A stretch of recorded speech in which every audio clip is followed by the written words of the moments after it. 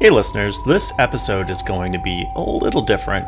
It's partially based on ethnographic research I conducted this summer on, wait for it, roller skating.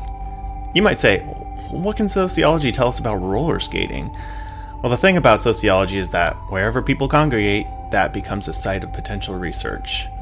There are many explanations for this. I personally like political philosopher Hannah Arendt's interpretation. When people gather, power is created, with power being defined as potential that is developed when a group of people act in concert. This is the potential to establish relations and create new social realities. When a group disbands, that power dissipates. For this episode, I'm not going to focus solely on the act of roller skating, but what happens when people skate together. It's about the rink as a cultural institution. I'm Matt Sedlar, and today, sociology is going to ruin roller skating.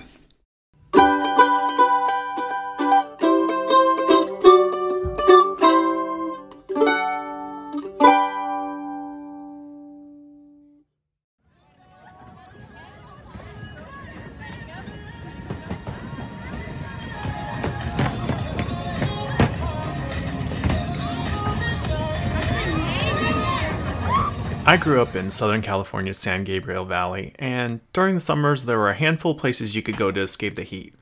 There's the Pointy Hills Mall, which, fun fact, served as Twin Pines Mall in the 1985 film Back to the Future. Raging Waters in San Dimas, if your friends were lifeguards and could get you in for free. And Skate Junction in West Covina. Skate Junction was a large indoor roller rink that opened in 1978 at the tail end of roller disco fever. Had a shiny white floor and globe lights hanging from the ceiling, and it always felt packed. In the 90s, I'd head there frequently with a group of friends, all of us varying in our roller skating abilities. There were ringside tables and some arcade games if you really weren't comfortable skating, but most people chose, for better or worse, to be in the rink with their friends, skating circles around people, or hugging the walls and praying you didn't fall on your butt. Throughout the history of roller skating, rinks have been places you go to see or be seen. Like Skate Junction, they're local institutions, a place to maintain and create new connections, as well as construct new social realities. It's been like this since the 1800s. That's right, roller skates have been around for a long time. I wanted to know, what's the biggest difference between rinks of the 1800s and rinks today? Here's Alan Bacon, a trustee at the National Museum of Roller Skating and a rink owner. Modern roller skating has been around for over 150 years, since Plimpton in 1863 came up with a quad roller skate and made it usable for everybody. So that's a long period of time. So American society has changed, and tastes and interests have changed, and therefore roller rinks have survived all that time period. So obviously they have changed with the times. In the 1800s, rinks catered more to the social elite. Back then, skaters were accompanied by brass bands as they waltzed around the rink in coordinated movements. Men competed in fancy skating competitions. The early rinks acted as social clubs and shared many of the same qualities of social clubs of the day, with the exception that women were allowed. You could become a member of a rink and receive lessons in skate dancing or skating in general, as long as you were of a certain class and ethnicity. But some of the social functions we see at rinks today were not part of rink culture during that early period. For example, I'll just give you one example. Today, birthday parties are a mainstream for roller rinks. Well, a half a century ago, with one spouse being home and so forth, a lot of birthdays were done in-house, at one's house. And today, both spouses working, limited time. There's more emphasis in our culture of making the birthdays a really big special day.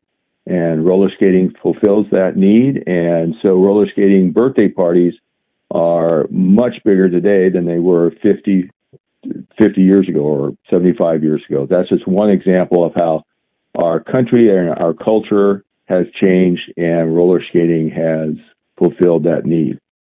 The popularity of roller skating shifted in the 1900s. Roller skating became a leisure activity for the working class, as it had fallen out of favor with the social elite. Brass bands were replaced by organists, and then later DJs. Fancy skating gave way to roller hockey. While the activity grew in popularity among the working class, still not everyone was able to participate. Black families found themselves excluded from rinks as owners feared interracial mingling. Black men were allowed in rinks mostly as employees in service-oriented positions, such as the skate boys who helped customers into their skates. In 1955, the first black-owned roller rink in the country, the Rollercade, opened in Detroit. If rinks are cultural institutions, the Rollercade in particular has a history of shaping black culture. It started off as a place where the black community in Detroit could actually go to skate because black skaters weren't welcome at popular venues. But with the Rollercade, the black community had a space where people could skate to the music they wanted to hear and skate the way they wanted to skate. To explore this topic more, I talked to Jocelyn Marie Good, founder of the African American Roller Skate Museum. Tell me a little bit about the African American Roller Skate Museum and what led you to create the museum. So it is a really interesting project because I, officially launched it in April. So it very much is a work in progress, but I think conceptually that part's really solid.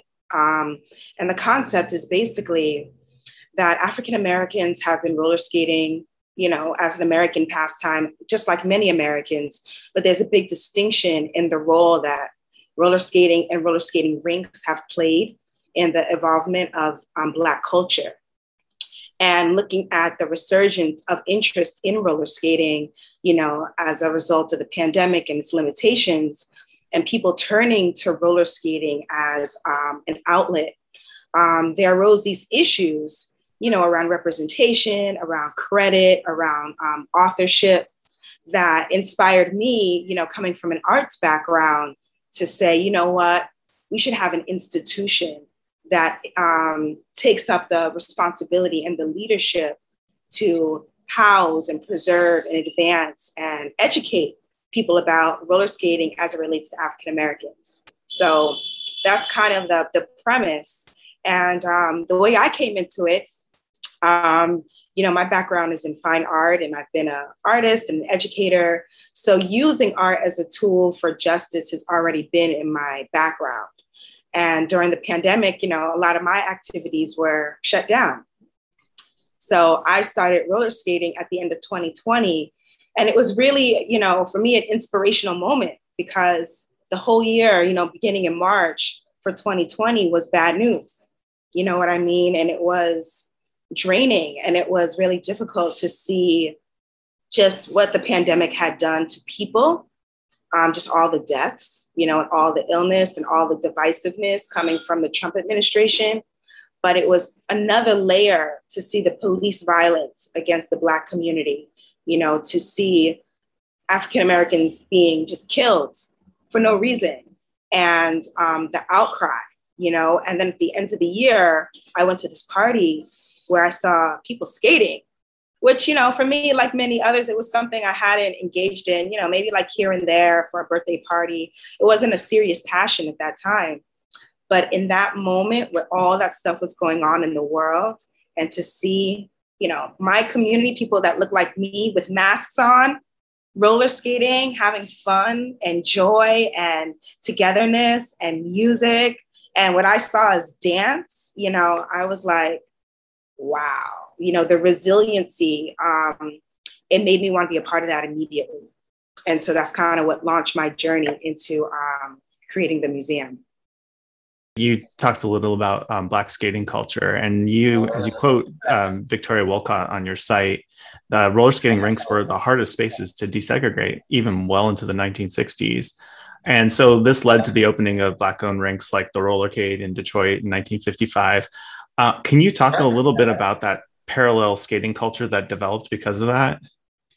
Yes. So I don't know if you had a chance to see, I made this, I guess, like historical poem called Once Upon a Roller Skate. If you want to learn more, there's another piece that goes really in depth into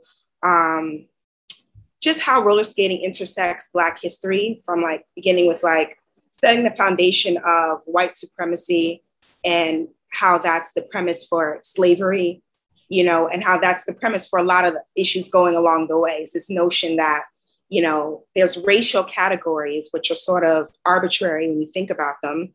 And through racialization, you have some people who get to be white and who get to have privileges and therefore the right to control others and to dictate where they belong in society and to brutalize others. And those who are labeled Black being on the receiving end of that. And so after the 1940s, you have World War II, and the conclusion of World War II brought soldiers home. And roller skating was encouraged to help soldiers manage their PTSD. But still at that time, roller skating rinks were segregated. A lot of the soldiers were angry because African Americans contributed to, America or, that side winning World War II. And when they came home, they still weren't permitted to receive good paying jobs. So there was a lot of pushback, and a lot of anger. Not being allowed to roller skate. It was actually in 1942 in Chicago, a group called CORE, which is, it was a civil rights group, comprised of both white people and Black people. And they worked together to boycott this roller skating rink called White City Rink, I think it was called, ironically. It's an unfortunate name. Yeah, in Chicago. And it was through their, boycotts and their nonviolent approach to desegregate that ring that actually gave rise to the civil rights movement, which followed after. So, but I think the big thing about why African Americans wanted to roller skate, segregation obviously limited where African Americans could participate in society. So it wasn't just about the act of roller skating. It was that roller skating rinks provided a place where we could commune and congregate and where we could be ourselves and where we could express ourselves. And because of segregation, when African Americans were allowed in the rinks, they only had one night and white people weren't there. So that exclusion of intermixing allowed for African Americans to develop their own styles of skating, not knowing how white Americans were skating. And so again, it was sort of a place where culture was incubated. And so it took on a greater significance because there were just very few options and opportunities for that level of interaction. And so, so they weren't just skating. There were concerts being held there. There were social groups meeting and organizing. Several civil rights groups would hold their meetings within rinks. This one guy, he opens up a roller skating rink in Detroit called Plamour, PLA-MOR.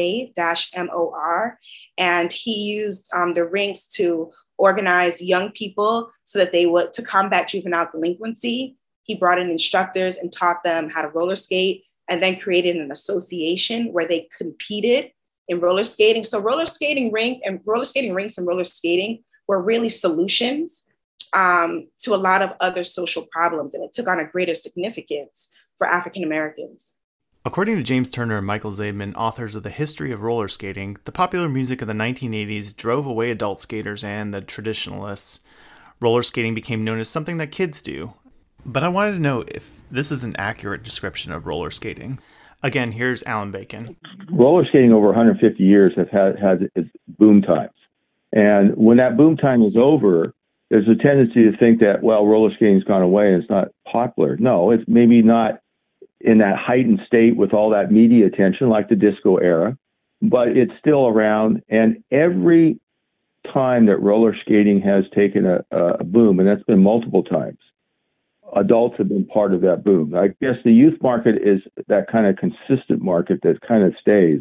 I think the young adult market is more finicky, and it comes in and out over time, but it always comes back, as we see in this phenomena of 2020, where adults saw roller skating as fulfilling a very important need during the pandemic. And I pose the same question to Jocelyn Marie Good. Do you see skating as generational or across generations? Oh, it's definitely intergenerational. It's definitely, even to this day, very intergenerational. And there's something that's kind of unique about it because, just due to the way that racism and the way that capitalism have played out in African-American community, you do have a lot of fragmentation. You do have a loss of tradition being passed on.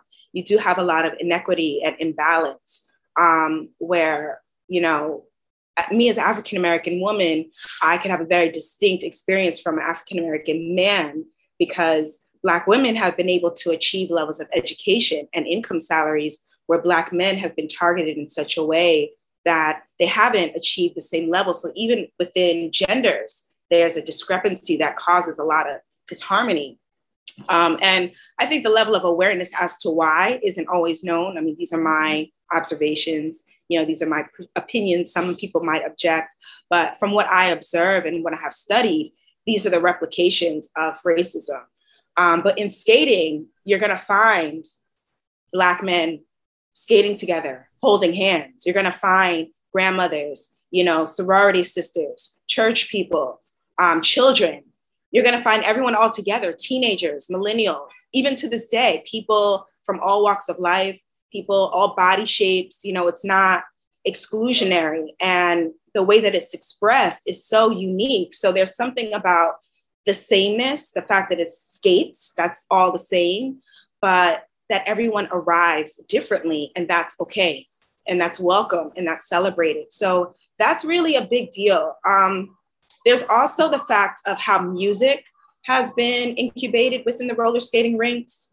In the 90s, you still had that level of, I guess, segregation or, refusal to allow hip hop culture to be performed in many venues. And the roller skating rinks were a place where hip hop music was not only performed, but that was the way to get put on. You would do a roller rink tour. And a lot of DJs as well would be able to introduce music to the community because they were there to skate and they wanted to skate to a certain type of rhythm and certain type of beat. And the DJs would introduce up and coming hip hop artists and rap artists through the roller skate music, through the music they played at the roller skating rinks. So it is very intergenerational. Roller disco was very important too, because it did relate to Black culture in a lot of ways. It was, I think, maybe one of the most obvious and, I don't know, I want to say like sexy way in a way of interracialism being manifested through culture. You really saw something that was taboo, which is Black men and white women being together. You saw homosexuals, being able to be open in roller disco. So it was a place where you can come as you are and really be received and actually celebrated and uplifted. So, having that mixing over of the culture during the 70s with roller disco, you saw Black styles begin to leak out into mainstream culture with some of those roller skate movies that came out. Even though Blacks may not have been in the movies, the influence of Black culture was very visible through the way those white skaters performed. For some adults, and I fall squarely into this category, it's not so much that we see skating as a kid's activity, but being adult kind of changes your priorities. This is from my interview with Alan Bacon. I think of my own history, and I'm sure you think of your own as someone who grew up with roller skating. It's something I did as a kid, and up until recently, it's not something I thought about doing as an adult. And when I picked it up again, it's like, well, this is really fun. Why did I ever stop doing it? Because people get busy, and it's not that the roller skating for that young adult is not fun, but they have other things. And adults, we constantly go back to the disco era. But there was a lot of adults involved in roller skating when the inlines came in the late 80s and 90s, both indoors and outdoors. That we saw a resurgence of, young adults then. We see you had roller derby, the new roller derby in the 2000s. You have all these adults getting, particularly women getting back into it. So we always go back to the disco era, but there's been many eras for different reasons that adults have gotten into roller skating. For example, we think of the late 70s as the roller disco era, and I've been doing a lot of research about Southern California. It was not just about roller disco. It was about outdoor skating. The urethane wheel came in 1977. A shop owner, a rental shop owner in Southern California had switched from metal wheels to urethane wheels in 1977. And there was an explosion of outdoor skating for adults because now it was very comfortable to skate outdoors with urethane wheels when it wasn't with steel wheels. And that's been forgotten about, I think. And so adults have been involved in roller skating throughout its history. That brings me to now. Roller skating is in what rink owners would call another boom period thanks to social media like TikTok. It's also a great activity for people who are really desperate to get out of their homes after spending over a year in quarantine. But I wanted to know if we are skating together or skating alone. Oh no, there's been a big increase in adult participation again. Not that it had gone totally away or any sense, but there's a boom going on with young adult skating, rediscovering like you have, and finding the time to do it. And yeah, it's been big.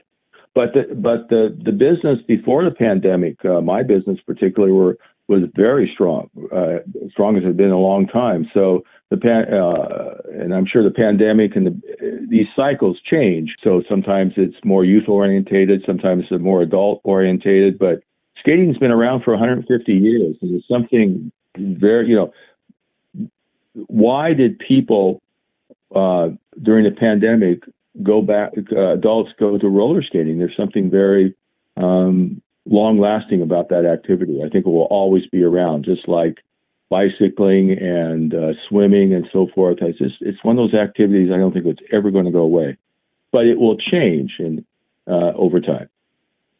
I also wanted to know if what we're seeing on social media platforms like TikTok borders on appropriation by taking styles from Black skating culture without crediting the culture itself. Again, here's Jocelyn Marie Good.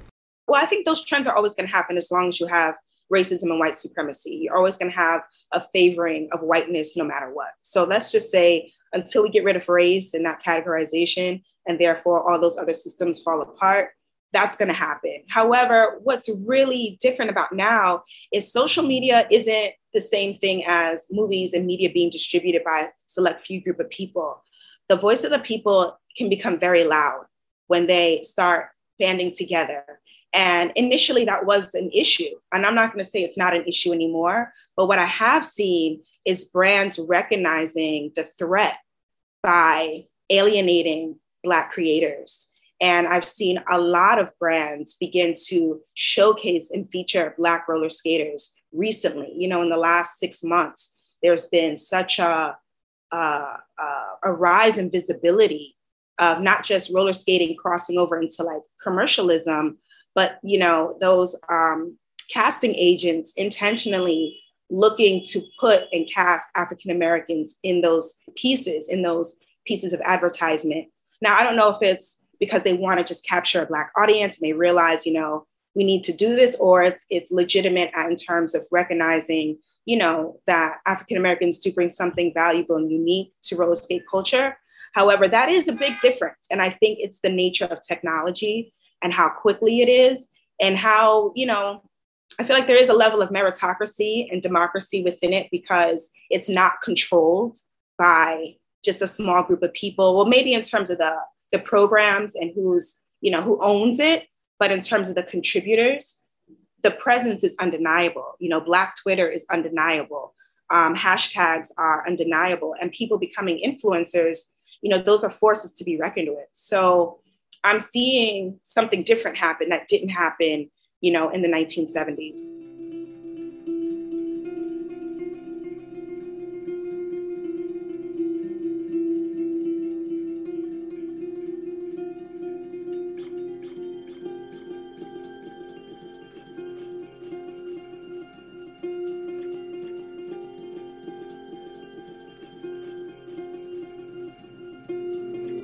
For younger listeners in Southern California wondering about Skate Junction, it closed in 2001. Though it certainly wasn't the only rink in Southern California, it was the only rink in West Covina, and it had been regarded as an institution by locals.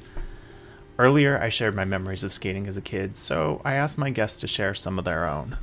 So, okay, you say fun memories. So roller skating, it would be like this. You're in like 5th grade, and I went to public school here in New York when I was in elementary school, and you get field trips. So field trips are always like, yeah, we get to leave school, and you get the permission slip and you see that it's roller skating. So on one hand, you're excited, but me, I wasn't a good roller skater. So like my memories of skating are being like with my friend group, and being on the bus on the way to the roller skating rink and getting there. And the main thing is just don't fall. Like that's almost the name of the game. And when you get back on the bus after, the whole thing is, did you fall? Did you fall? No, I didn't fall. I didn't fall. And that would be like the claim to fame.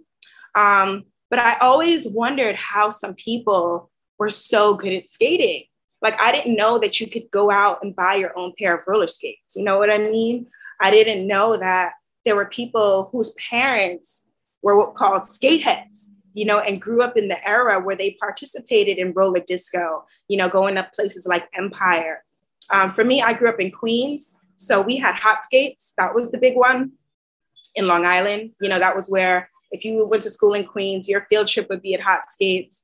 So, but it was a lot of fun because there is something about what happens when you take your shoes off and now you're on wheels, you know, like the rules of gravity sort of switch up on you. And also just kind of in your mind, you think you're like Christina Yamaguchi, you know what I mean? Like you're some ice skater and wanting to make your body move like that, you know, this aspirational element of roller skating, like wanting to, you know, be like those ice skaters in the Olympics on TV, you know, and this is clearly like in the 90s when I was a little kid. But yeah, I think roller skating was always fun because they had like games there, you know, and it was just something that was sort of uniform and classic about that experience, something you could always count on. You knew that when you got there, you're going to get like some crappy pizza, you know, and some crappy nuggets, you know, would have that there. There was like an arcade feeling. There was something sort of kind of cheesy about it in a way. But it was a good time. It was always a good time, you know, and you kind of like laugh when you fall down and you get back up, you know. So, and it was just like people being together. I think that's like the nostalgic feeling of roller skating from being a kid. Now it has totally different meaning in my life as an adult, you know, and I'm coming in as someone who's like, oh, this is like, I'm an enthusiast now, you know, like this is something I want to get good at. So I practice and I have my own skates, you know, there's all these tutorials and all these people in social media teaching different elements of it, you know, and then there's these communities that gather and all these unusual, to me, I would have never expected. So like all across New York, in the parks, every borough, there are skate groups who host their own informal mixers and they skate on tennis courts and on basketball courts because there aren't outdoor roller skating rinks. So we find the smoothest surfaces and convert them into like these pop-up roller skating rinks. And people are extremely expressive in how they dress. You know, it's almost like the rinks are the place of the alter ego, you know? And, you know, you might have a math teacher, you know, who, you know, looks like us with a button down, but on the rink, they might have a tutu on and a black mask on their face. And I'm not talking about a mask like this, like a superhero mask, you know? So it is really a place where adults still, you see that inner child come out, you know, you see people just spinning in circles, you know, like that's the thing they're learning how to do. So there is just a huge level of joy that just continues no matter what age you are about roller skating. And I don't know if you roller skate, or anyone listening to this, but it's very worthwhile to give it a shot and push past that initial discomfort of not knowing what you're doing, because I think one of the other rewarding aspects is your sense of progress and how visible and how tangible and how visceral it is. You really feel your body changing as you learn. And as adults, you know, sometimes it's hard to learn new things. We don't like not being good at something. Falling down is like, you know, oh my gosh, I fell. But I think it's a really character builder. You know what I mean? This, you know, it just serves metaphorically to what it takes to stay as an open mind in society. And so I also encourage it for that reasons, and also the health reasons. You know, you burn lots of calories and you will see your body tone up in the most amazing ways if you take on skating. So skaters, you know, people are all shapes and sizes, but there's a level of like fitness, you know, even if you're a bigger person, like there's a lot of muscle control that you develop in order to skate. So it's a pretty cool thing. I'll give you an example of my own kids. I was thinking about this. They didn't have every one of their birthday parties at the rink for obvious reasons. But they did have some, and I videotaped all their birthday parties. And we go back and look at those videotapes. And they had the most fun, I think. Even though there was nothing new to them, the roller rink wasn't anything new to them. You just look at the kids in that party, and they were having so much fun. There's something about roller skating at the the community that creates it's a very social thing, and it's a great way for people to get together. And I don't think that's ever going to change.